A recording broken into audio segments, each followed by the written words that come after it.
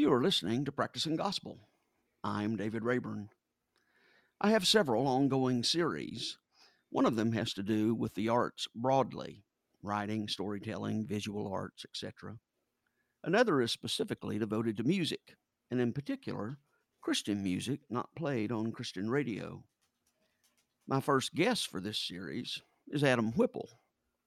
As you'll hear in a moment, Adam blends an eclectic, highly literate brand of folk rock music with a more traditional Appalachian sound. His music's been described as equal parts Rich Mullins and Garrison Keillor, and compared with Andrew Peterson, Paul Simon, and Counting Crows. His latest record is The Broken Seasons, released in 2018 to critical acclaim. As you will learn a little bit about toward the end of the interview, Adam is also editor for the arts journal and growing creative community Foundling House, based in my hometown of Knoxville, Tennessee. In addition, he has written for The Rabbit Room, Analog, and Curator magazine. He has a wife and 4 children and lives in a house called The Watershed. The story of how I learned about Adam and connected with him is that his pastor, Wade Bibb, is the former chair of my board. Wade is the pastor of Central Baptist Bearden in Knoxville. Wade and I were discussing the struggles churches are having balancing traditional and contemporary Christian music. And since Central Bearden has services around both styles and blends the two, Wade has relationships with musicians from both styles. He told me once that he asked a contemporary musician, where are the laments? Where are the contemplative and reflective songs? The person he was speaking with said, we have those. It's just you don't hear them on Christian radio. And of course, the person who Wade was talking about was Adam. And so that led to my ended up connecting with Adam and also the inspiration for this particular ongoing series of Christian music. And so I thought since the story was inspired by Adam in part, it was only appropriate that he be my first guest. So welcome, Adam. Thank you for being with me today. Thanks for having me. Why don't we begin by letting you kind of tell your own spiritual journey and how you ended up being what you're doing? Oh, my own spiritual journey. Okay, so this has to be fairly concise, I guess.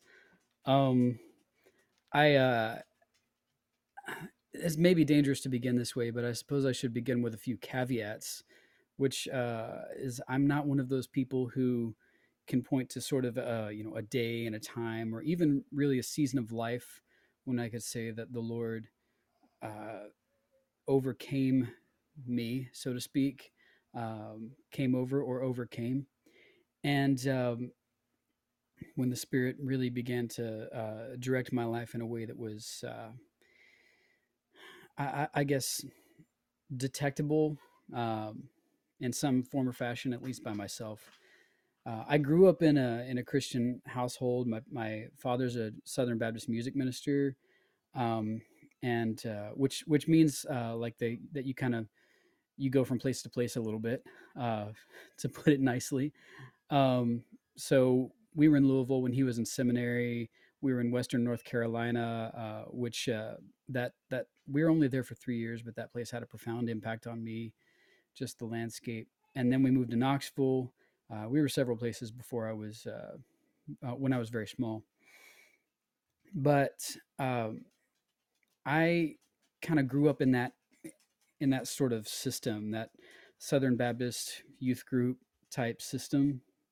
If that's familiar, I guess that'll be familiar to some people. For others who are not at least passively familiar with that, it's very much a subculture, which sort of has its own its own versions of other things that other people normally have. So other people, it's like having diet everything, right? So everybody else has Coke, and you have, well, Diet Coke because we don't drink Coke, that kind of thing.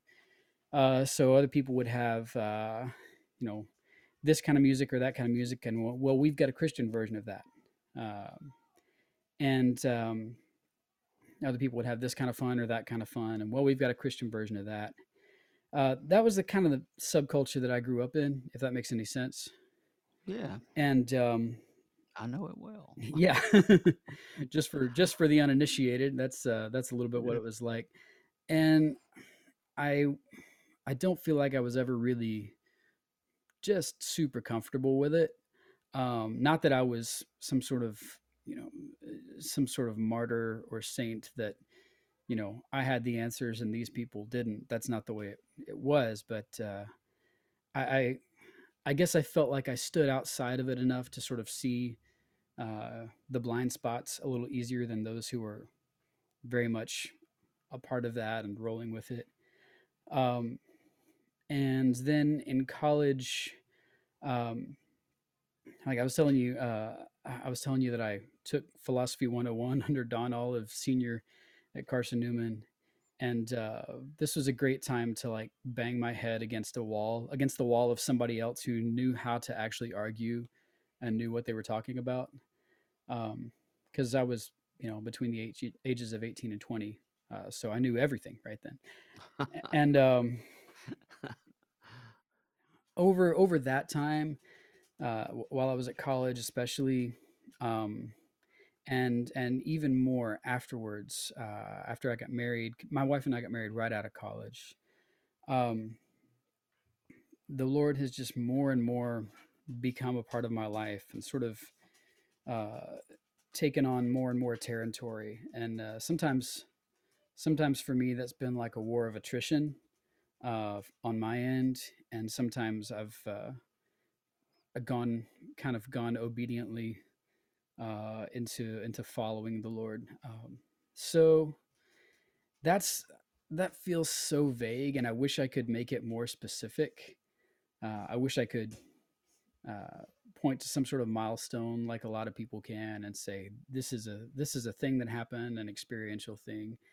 But for me, it's been more this, especially in my 20s and 30s, this slow growth and this slow unveiling, um, and slow acceptance of such a thing as God's grace, which is, in a lot of ways, for somebody who grew up.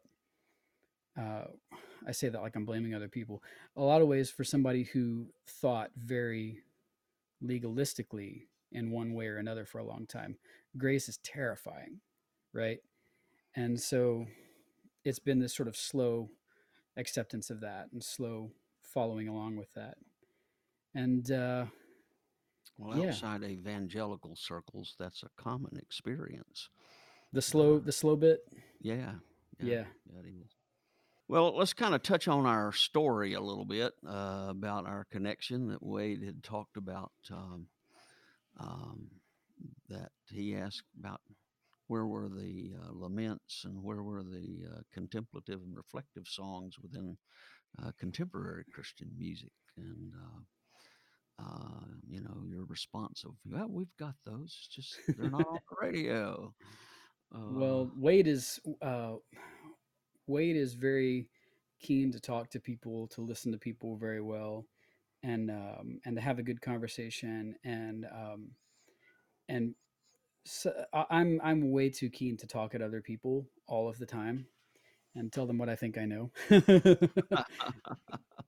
So I don't remember how we got into this conversation. I am sure, fairly sure, that at some point there was some terrible tragedy that happened, and we, a lot of people were thinking, well, how do we express ourselves as Christians in the wake of this tragedy? And I mean, I don't even remember what it was, but take your pick. It could be any horrible thing that's happened. There's always that question of, well, what do we do? What do we say? Especially as people on the periphery, right? There, we feel like sometimes if we're not at the heart of something, it's difficult to feel like you have a right to say something, even if maybe you have a responsibility to say something. And like I feel I'm going through that right now with the shooting of the man in Georgia who was jogging. very racially motivated murder. Yeah. And Yeah. and so, I feel this sort of responsibility to speak, but I don't feel like I have a right to speak, or at least I don't feel like I should be the first to speak. So I've waffled back and forth, trying to write poems, trying to just sort through it in whatever small way that I can, to say, okay, what is my response before God to this tragedy and this horror. So I'm sure we were having some conversation like that in the wake of something, and he may have preached on a lament, on a psalm of lament at that point in time, and so I was responding to that. And I do feel like Christian radio. I want to be so careful, because there are so many good folks who have their music on Christian radio, and and most of those people, I would venture to say, I can't really speak for them, but I would venture to say they're aware of the very weird animal that Christian radio is. It's just okay. Christian radio has the burden of being fiscally solvent, right? Right. And um, that's a burden that all radio has, being fiscally solvent. But in Christian radio, you've got this particular message that you're trying to be, at least in some regard, you're trying to be evangelical about it, and whether that's, and I don't want to use that word like a lot of people use that word, but I want to use it as just a strict adjective, that you're trying to be evangelical about it. You're trying to get that message across in some way.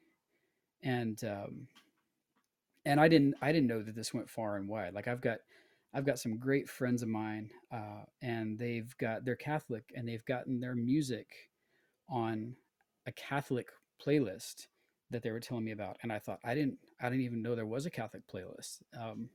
I've got to find this out. And so I looked it up. Sure enough, there are all these Catholic artists, folk singers and this kind of thing. And there they were on the list, which was really cool. And so, but that's a playlist. Anybody, you or I, can put one of those out for free. Christian radio has sponsors and has to pay the light bill, and has to pay their lease on their building or whatever it is, and hopefully they're paying something in the way of royalties, sort of mechanical royalties, or whatever the legal thing is, to the artists. And so if you play all of that, and you play it in front of people who really just want to be, I guess, uplifted or encouraged, or or have something happy and safe in the background, that's a very, very narrow slice of what Christian art is or should be, right? That's just very small. Yes. And if you're gonna have Christians making art, then hopefully they're going to make art that runs the entire spectrum of the Christian experience, which is not always encouraging, and it's not uplifting all the time, and it's not it's not happy. Goodness, it's not happy a lot of the time. And so when you take Christian music and you define that term by just what you hear on Christian radio, you're really limiting your understanding of Christian art in a musical sense, and especially a lyrical sense. Well, let's then consequently listen to some of your art. Let's put your money where your mouth is, boy. That's right. So I think the first one we're going to be listening to is Eidolon. Okay. So yeah, let's listen to that. All right.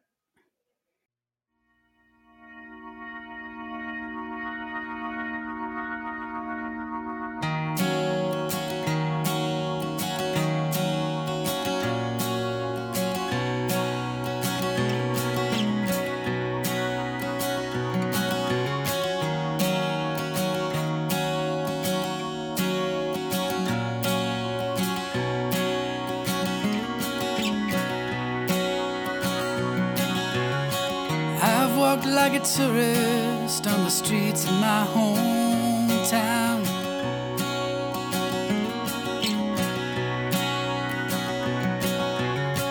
Gathered up my gilded memories, I don't propose to stick around.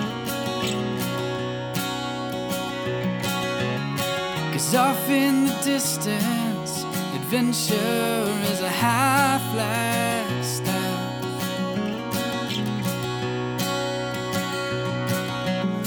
It looks just like life, but you can buy it if you've got the cash.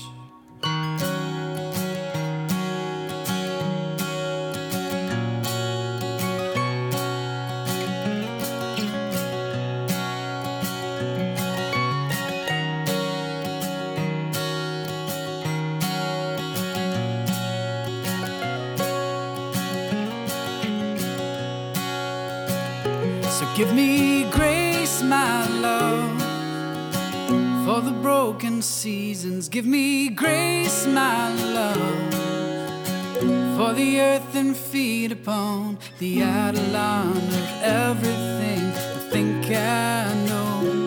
Oh, oh, oh,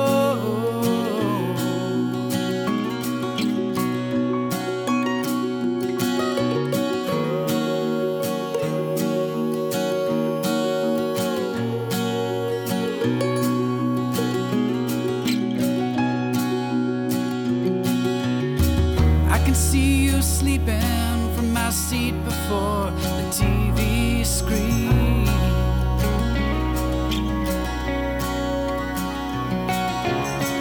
You're the road not taken when I loose the chains I swore I would link. So drink water from your well, my son, though it's work to draw it out. 'Cause nothing cultivates love like the hands that bear the calluses and doubt. Grace, my love, for the broken seasons. Give me grace, my love, for the earth and feet upon the Eidolon of everything I think I know. Oh,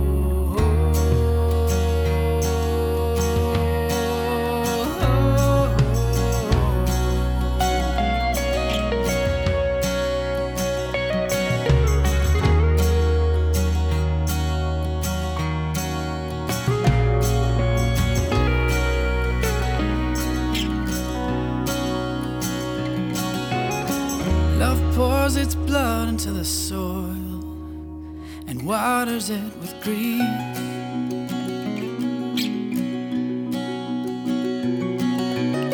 And that's a bigger mountain than my faith can throw into the sea. So here we are, both of us bound up with promises and gold.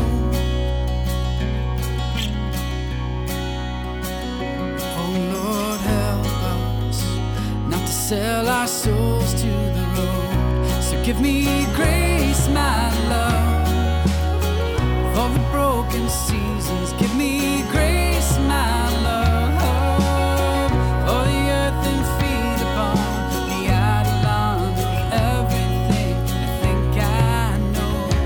Give me grace, my love, for the broken seasons. Give me grace, my love, for the earth and feet upon the Eidolon of everything I think I know.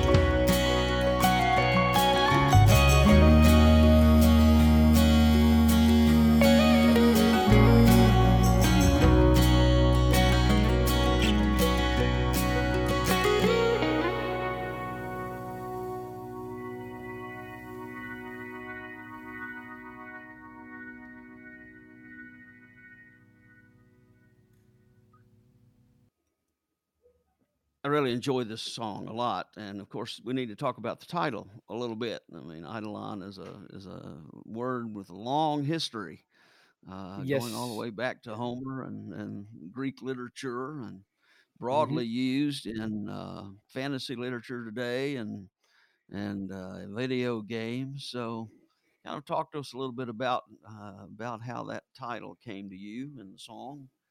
I'm number one. I'm so impressed that you would catch that it was used in video games.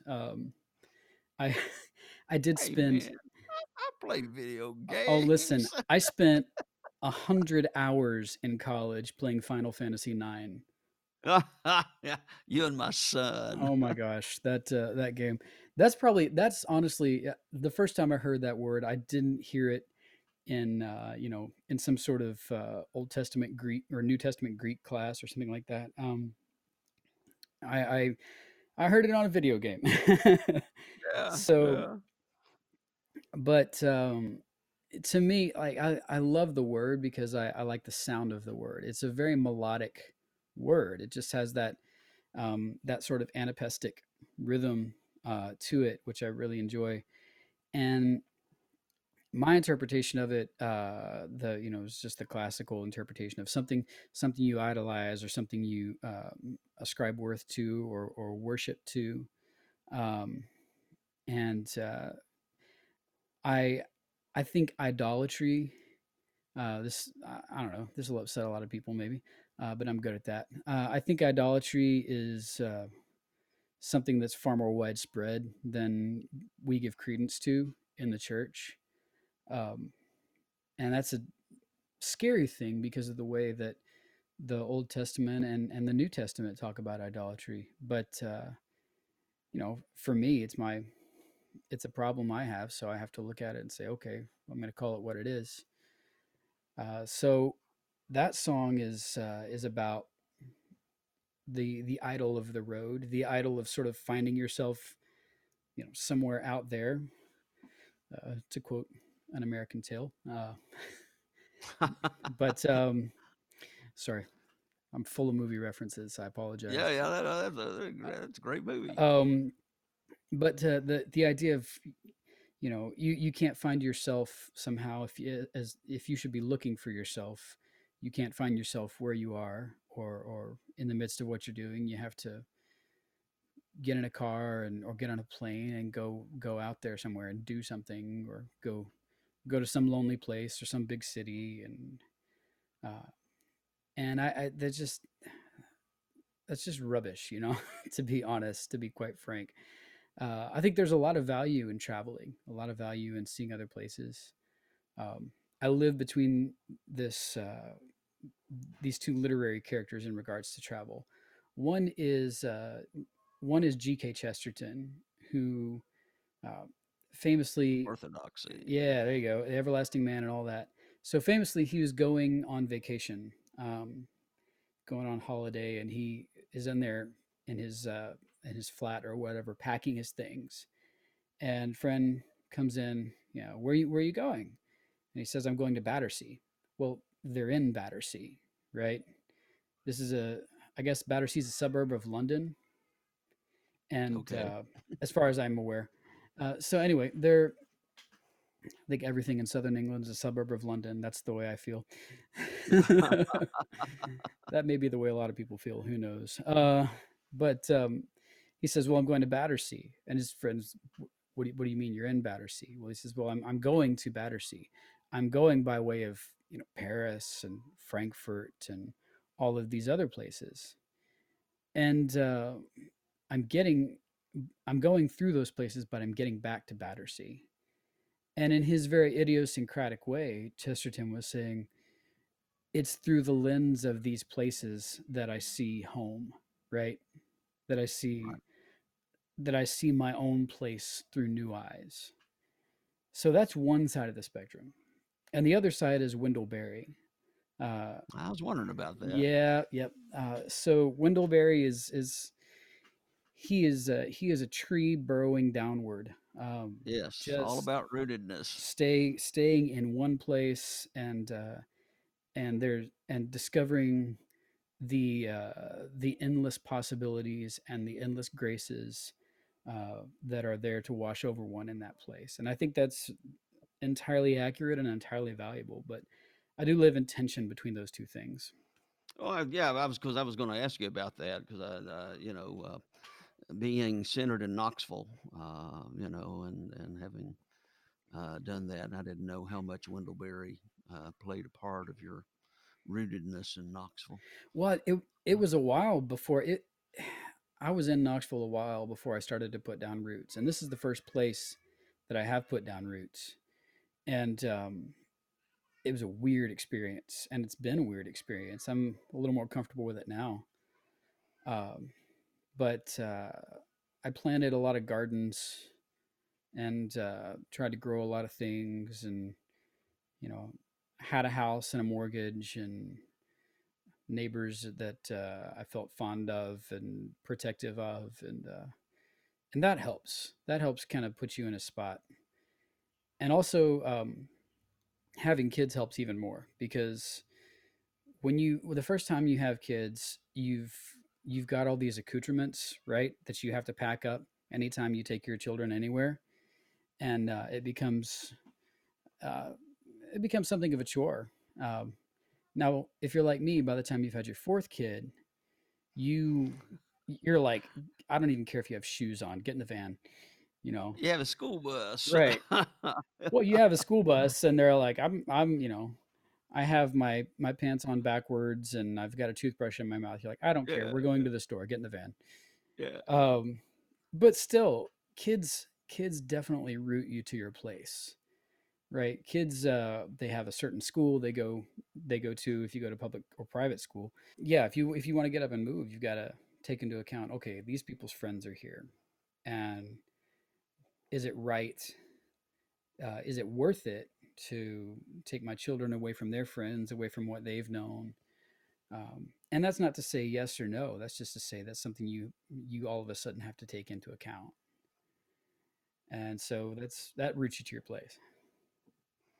Well, I really like the uh, line in the song that says, "It looks just like life, but you can buy it if you've got cash." Yeah, that's the yeah, that's life in the maybe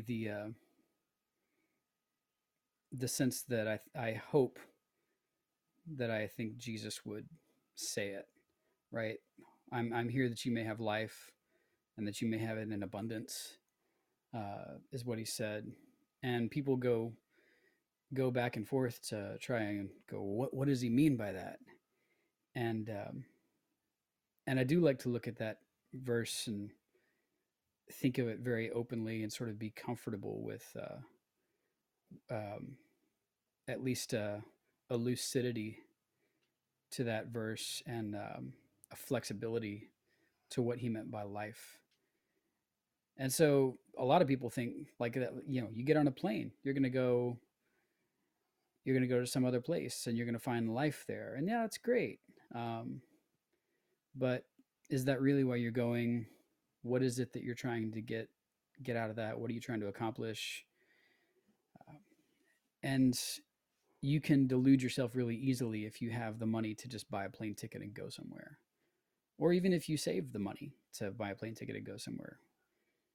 And I'm not exempt from that somehow. I could get on a plane tomorrow and go to Scotland and be perfectly happy with that.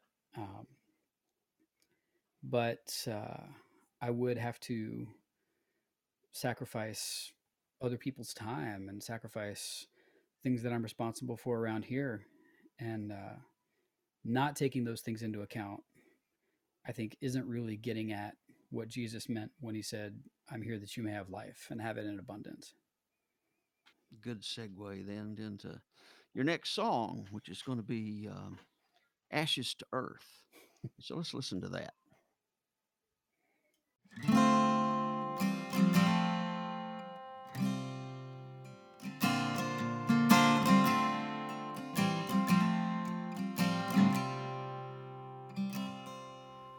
Trains outdid horses in your grandfather's time.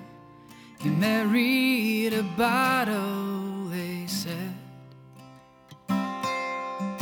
calling him vagrant and calling him swine. The world played the devil on the stage in his head. And you say it's your family, the dim light of your birth, thicker than water, like ashes to earth. You say it won't leave you, and you keep to your curse, but there is a road out of hell.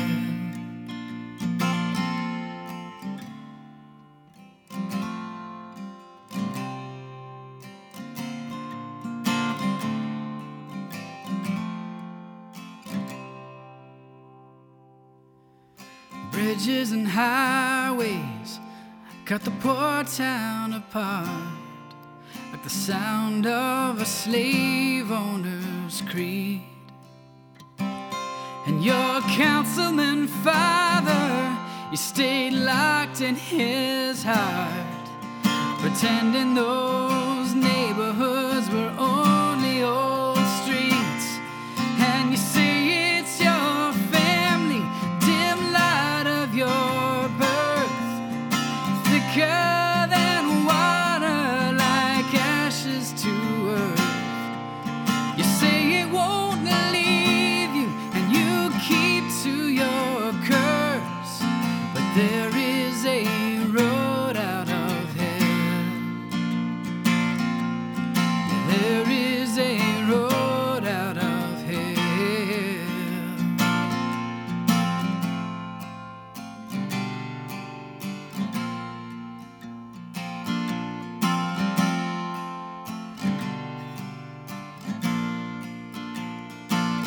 'Cause I've seen the light shining, and I've seen the light shining, and I've seen the light shining, I've seen the light shining.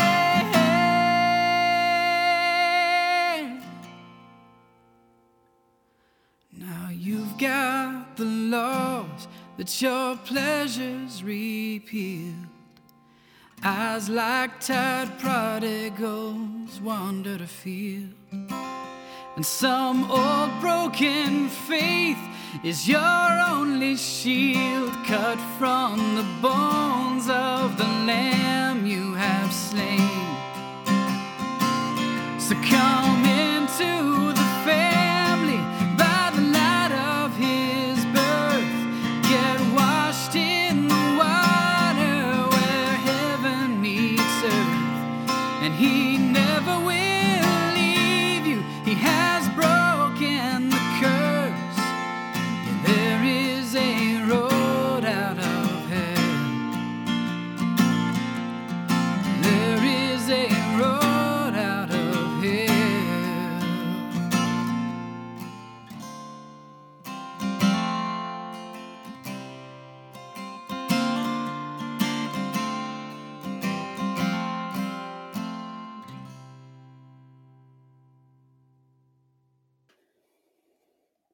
Well, I know that a lot of artists differ in how they go about interpreting their songs, or looking at others interpreting them. And you had talked to me about your own understanding of that, particularly relating to belief in the triune God. Kind of talk to me a little bit more about that before we get into specifically Ashes to Earth. Well, okay, so years ago, my dad told me this description. He's a musician, and so he told me this description of sound. It's just a scientific explanation, physical explanation of what sound is. He said for there to be sound, you have to have something to generate the sound, something to transmit the sound, and something to receive the sound. which is why there's no sound in space, because there's nothing to transmit the sound. Um, but the part of that that really stuck to me over the past 5 years, 5, 6, 7 years, especially, was the part where you have to have someone to receive the sound or something to receive the sound. My friends and I, we started a writers group to because number one, I called up my friend Jana Barber and or I sent her a message and I basically lied. I said we're having a writers group. You should come, and she didn't know that we meant her and me. Um, but she said sure, and then I called some other people and lied to them, and they also accepted.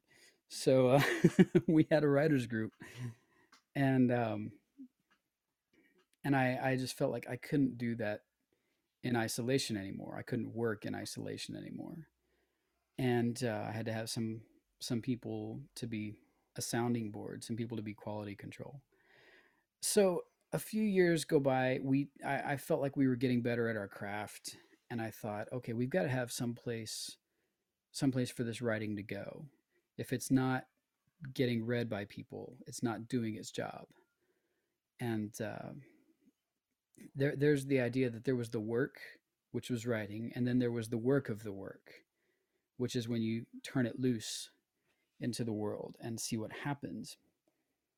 And to me, that is wholly descriptive of what the Holy Ghost does.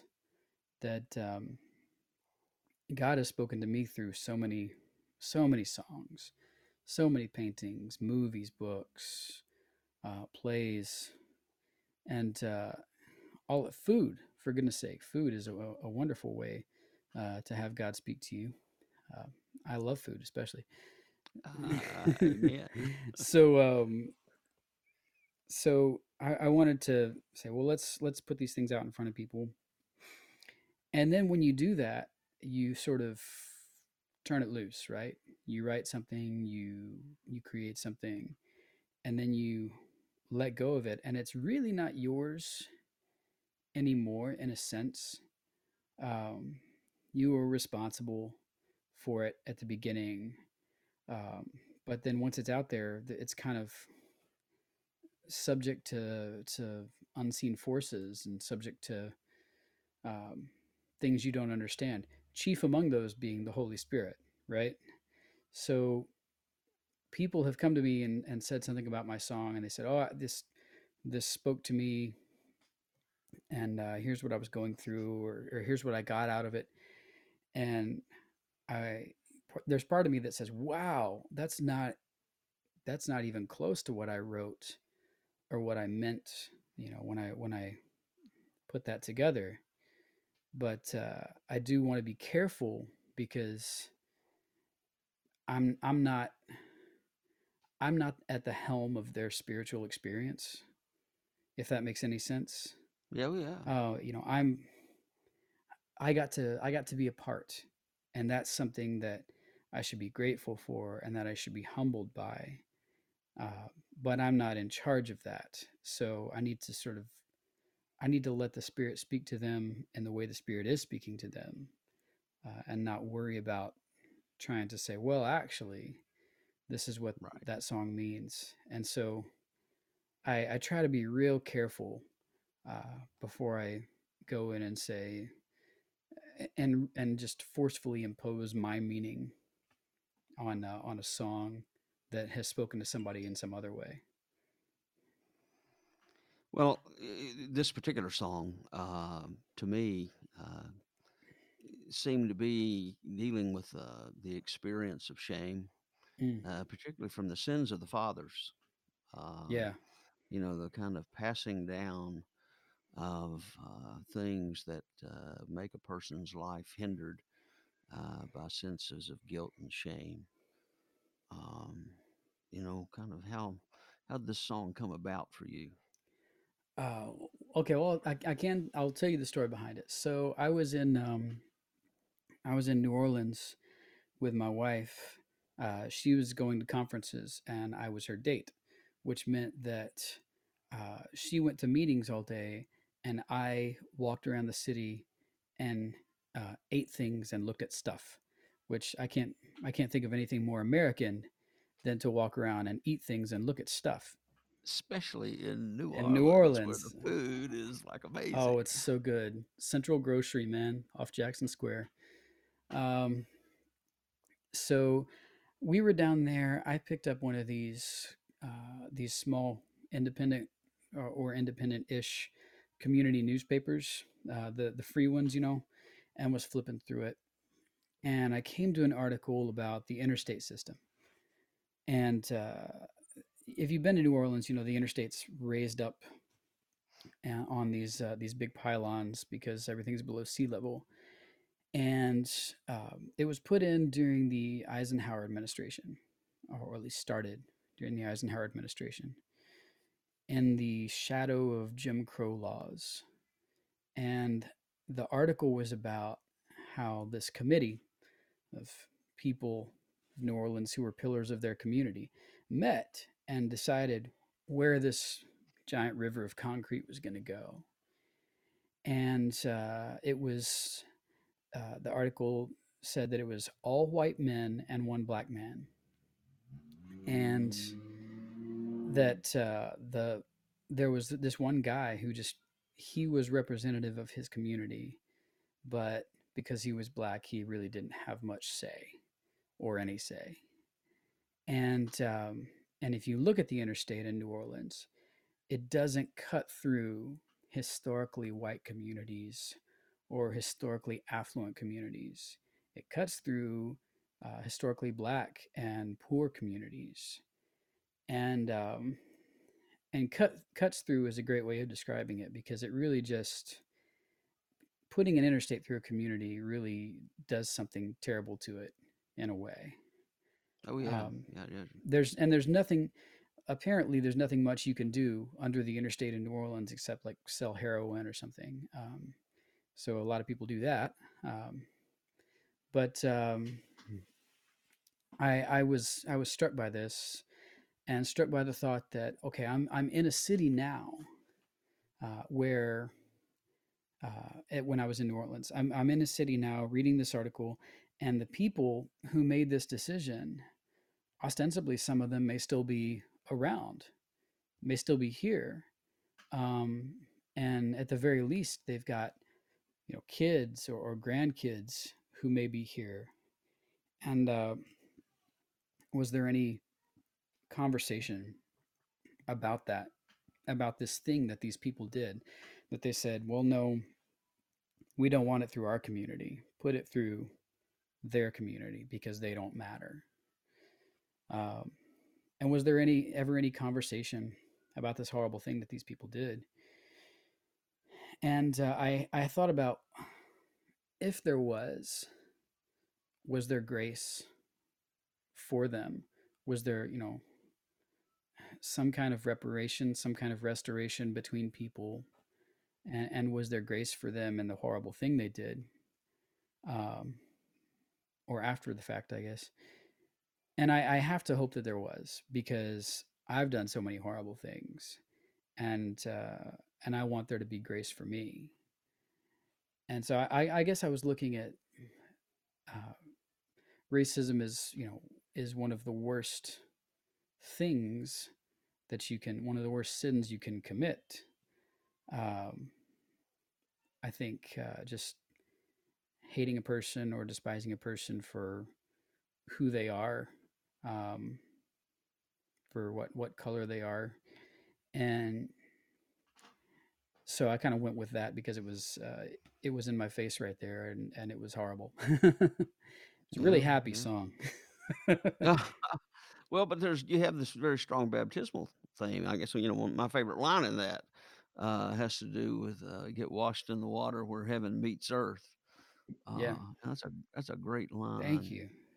Um, I do have a thing for so, rivers and for water. I well, I've noticed that. Yeah, yeah, I noticed that your songs have water images or things in I them. try to get away from it, but I keep coming back to it. There's just I don't know. Even your house is a Yeah, the watershed. house is the watershed. Yeah. And I feel like if I lived in a town that wasn't in some way a river town, I would feel a little bit disappointed. Uh, but that's just me. Yeah, yeah. And of course, Knoxville is a river Knoxville is a town. river town. Yeah. Well, let's listen to your third song then, Burning Coal.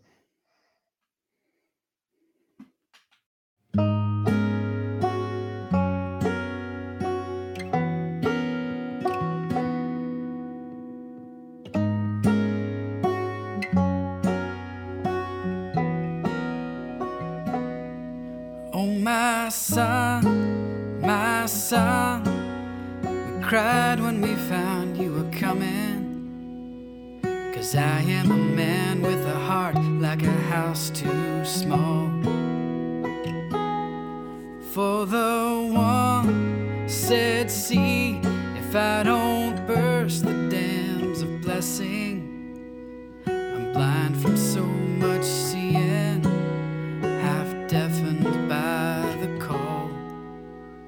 So get away from me, Lord, I am a sinful man. What shall I do if you don't up and go? 'Cause I will boast contests of blood, my wars with mortal man. Only holy fear can kiss the burning coal.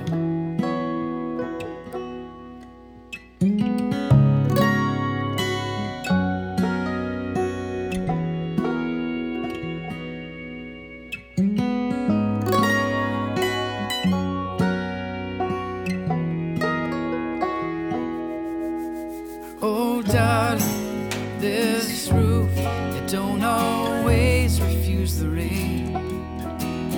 And I've spent my hands to hold the skies at bay. And we know there are days when I curse our benediction, a scoffer's note, a bitter mote of praise. So get away from me, Lord, I am a sinful man. What shall I do if you don't up and go?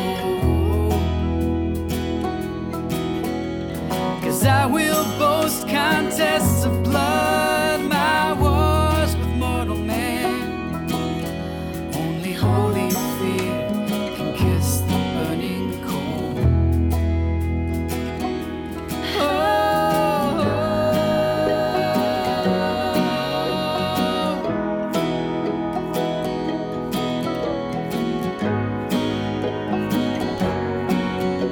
So get up, get your coat. We're gonna hit the streets tonight. The neon lights all beg for satisfaction. Gonna pour out sweet redemption from Cumberland to Kingston and bid the cold world drink it to the last.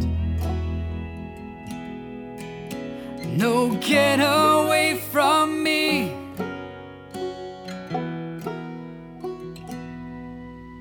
Get away from me.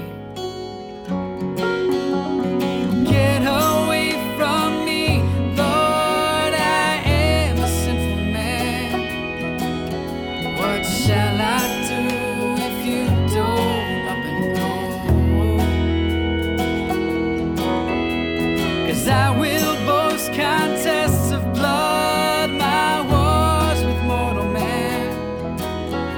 Only holy fear can kiss the burning coal. Only holy fear can kiss the burning coal. Only holy fear can kiss the burning coal.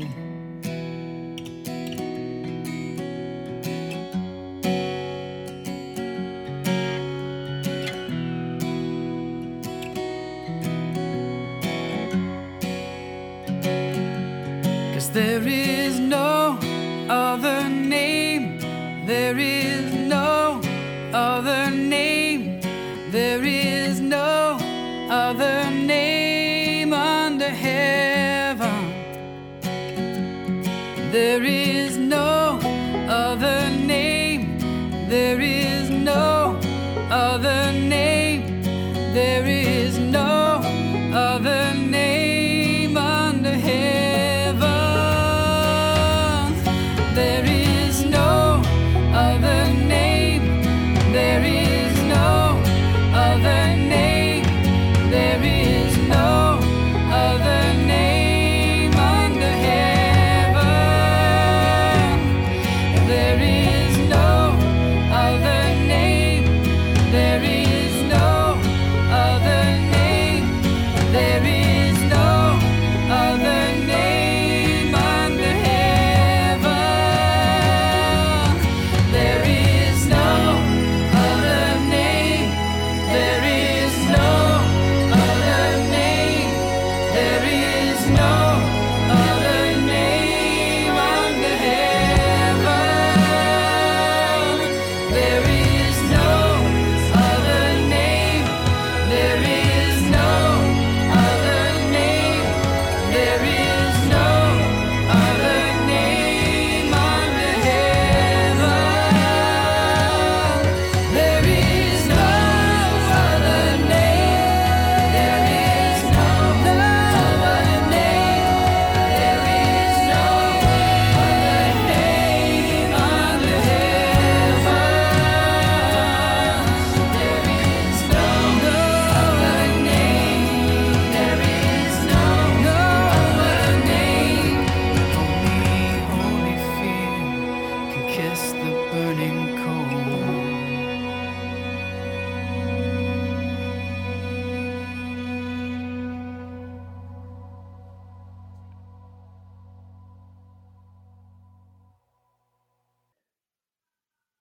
Well, this song to me carried kind of two separate images.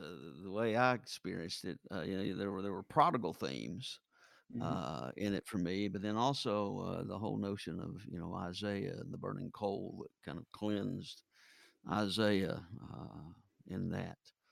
Uh, but I noticed that this one is more like um, contemporary worship songs, and that you end it with the repetition.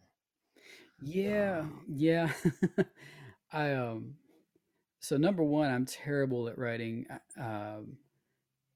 I I'm gonna go with the term congregational music, which I tend to do, because I don't I don't like the way that we use the word worship um, most of the time, because again, it's very narrow.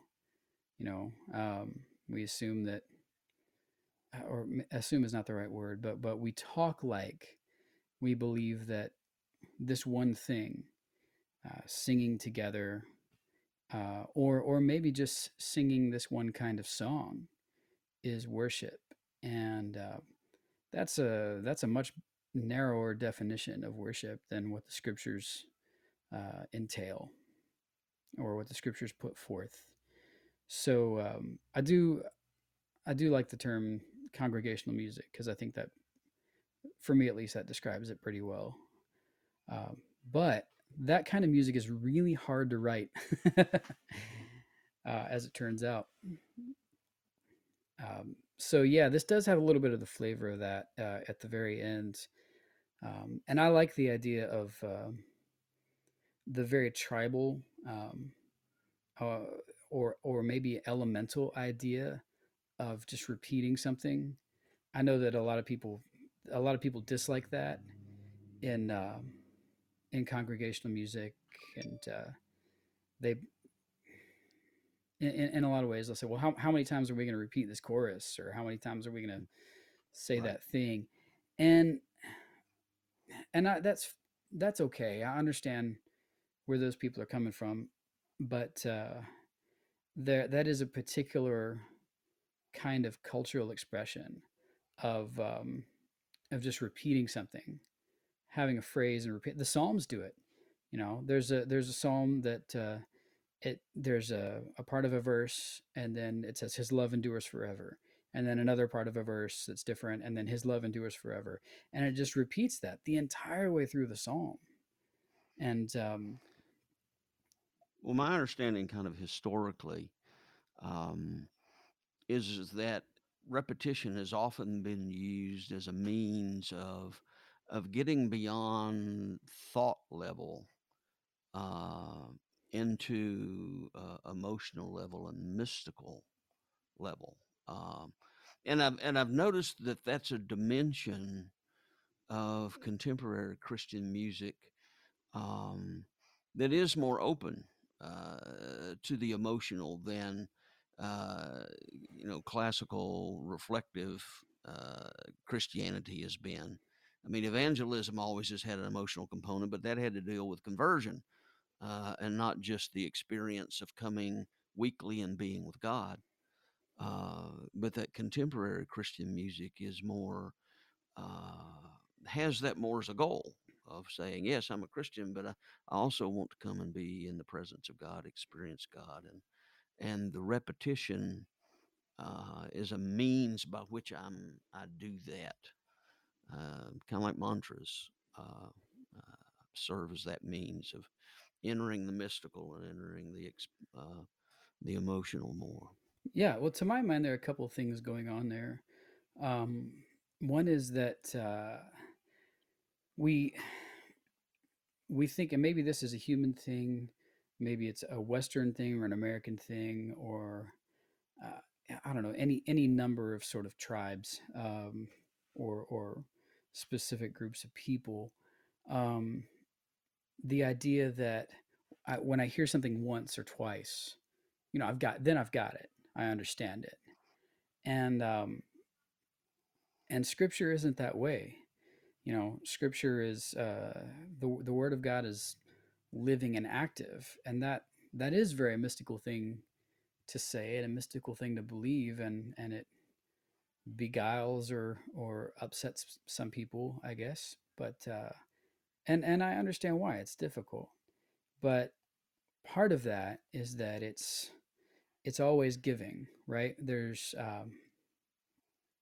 not really an end to what the scriptures offer. So you can read the same thing your whole life, and because this is the word of the Lord, it's going to it's going to have something different to say to you later on than it does right now. And it's not just the Bible that's that way. People are people don't read poetry as much, and poetry tends to give more the more you read. So I like poetry, and I like it because of that. And I tell people a lot that you never get everything on the first reading. And so that's one part of that sort of idea of repetition, I think, or at least it's an aspect of it that's worth attention. But another part of it, to my mind, is that younger folks who are writing more of this congregational music tend to be uh, more cross cultural than older folks who have written or especially in the past 300 years have written this music. Um, there's it feels like there's a willingness to be more cross cultural, and there are cultures where that is that is a normal expression, that sort of repetition, right? There are cultures where that's not. Um, you know, you have poetry that's like Tennyson or something. Tennyson isn't really given to repeating himself. Right. Um, but you know, then you have "Were you there when they crucified my Lord?" And sometimes it causes me to tremble, tremble, tremble. You know, and it does that at the end of every verse. Right. And there's this kind of wild quality to that after a while, that if you pay attention to it, it grips you in a different place than some of your more didactic poetry or some of your more heady poetry, like Tennyson. Well, thank you for sharing your music with us, and I'll have the info on how they can get a hold of your albums and Thank you. things on the blog post. And but before we go, talk a little bit about Founding House. Foundling House was the thing that I told you about, the writers group. Well, Yeah. Foundling House was the journal that we put together um, when we said, okay, somebody's got to read this stuff, or all these things that we're writing. Well, not that it was, the bee's knees or something like that. People don't say that anymore, do they? They don't say the bee's knees. Yeah. Um, Depends on who you're talking to. it's not what the kids are saying. So it wasn't, not that what we were doing was the bee's knees, but I feel like if we didn't put it out there, we weren't being entirely responsible for it. So Jana and John Barber and I created this journal called Foundling House, named after foundling, like an orphan, right? You've got these old foundling hospitals in London and I think New York and other places. Right. And people would literally, it's trite now. It's a stereotype or something, but people would leave a baby on the doorstep, right? Right. And just, Still happens. yeah, and this still Still. happens. Yeah. But so that baby was a foundling. This tiny person left on a doorstep and just taken in, and that seemed to describe our experience of faith rather well. So we went with that, and and I don't want to hammer home some deep meaning of the word foundling, because that's totally worthy of everybody's exploration, and we've had 5 years and more now of exploring it. So we put out new material every week, and we've got poets um, and essayists and stories, and we explore music, we explore visual arts, and it all lives at that kind of intersection of faith, specifically kingdom-oriented faith, and life, and art, and finding truth in all kinds of places. I'm not sure who said this, but one of my favorite songwriters, Andrew Peterson, is fond of repeating it, that all truth is God's truth. I can't remember who said that initially, but that seems to be one of the places where we live in Foundling House, is exploring that idea. Well, we'll need to have an episode specifically dedicated to that, and Oh yeah, talk about that some. Well, thank you, Adam, for being with me. Thank you for sharing your art. I look forward to folks getting to learn more about your music and the work you're doing. thanks so much, David. Yeah, blessings to you. Likewise. You are listening to Practicing Gospel. I'm David Rayburn. If you visit adamwhipple.com, you can purchase his music and learn that he is not only a musician, but an artist, photographer, poet, and writer. Enjoy what you read on Foundling House and learn more about Foundling House at foundlinghouse.com. The music for this episode comes from a clip of a song called Father, Let Your Kingdom Come that is on the Porter's Gate Worship Project Work Songs album and used by permission by the Porter's Gate Work Project. You can purchase the album and learn more about the worship project by going to the website, theportersgate.com. This show has as its purpose enabling you to hear the voices of the Christian left and about the issues and concerns that are of interest to the Christian left. Practicing Gospel Inc. is a nonprofit organization. If you like what you've heard, go to my website at practicing-gospel.blubry.net to subscribe and hopefully to donate. Your participation will help me continue this effort. Thank you for listening and for your support. Blessings. May the words from my mouth speak your peace.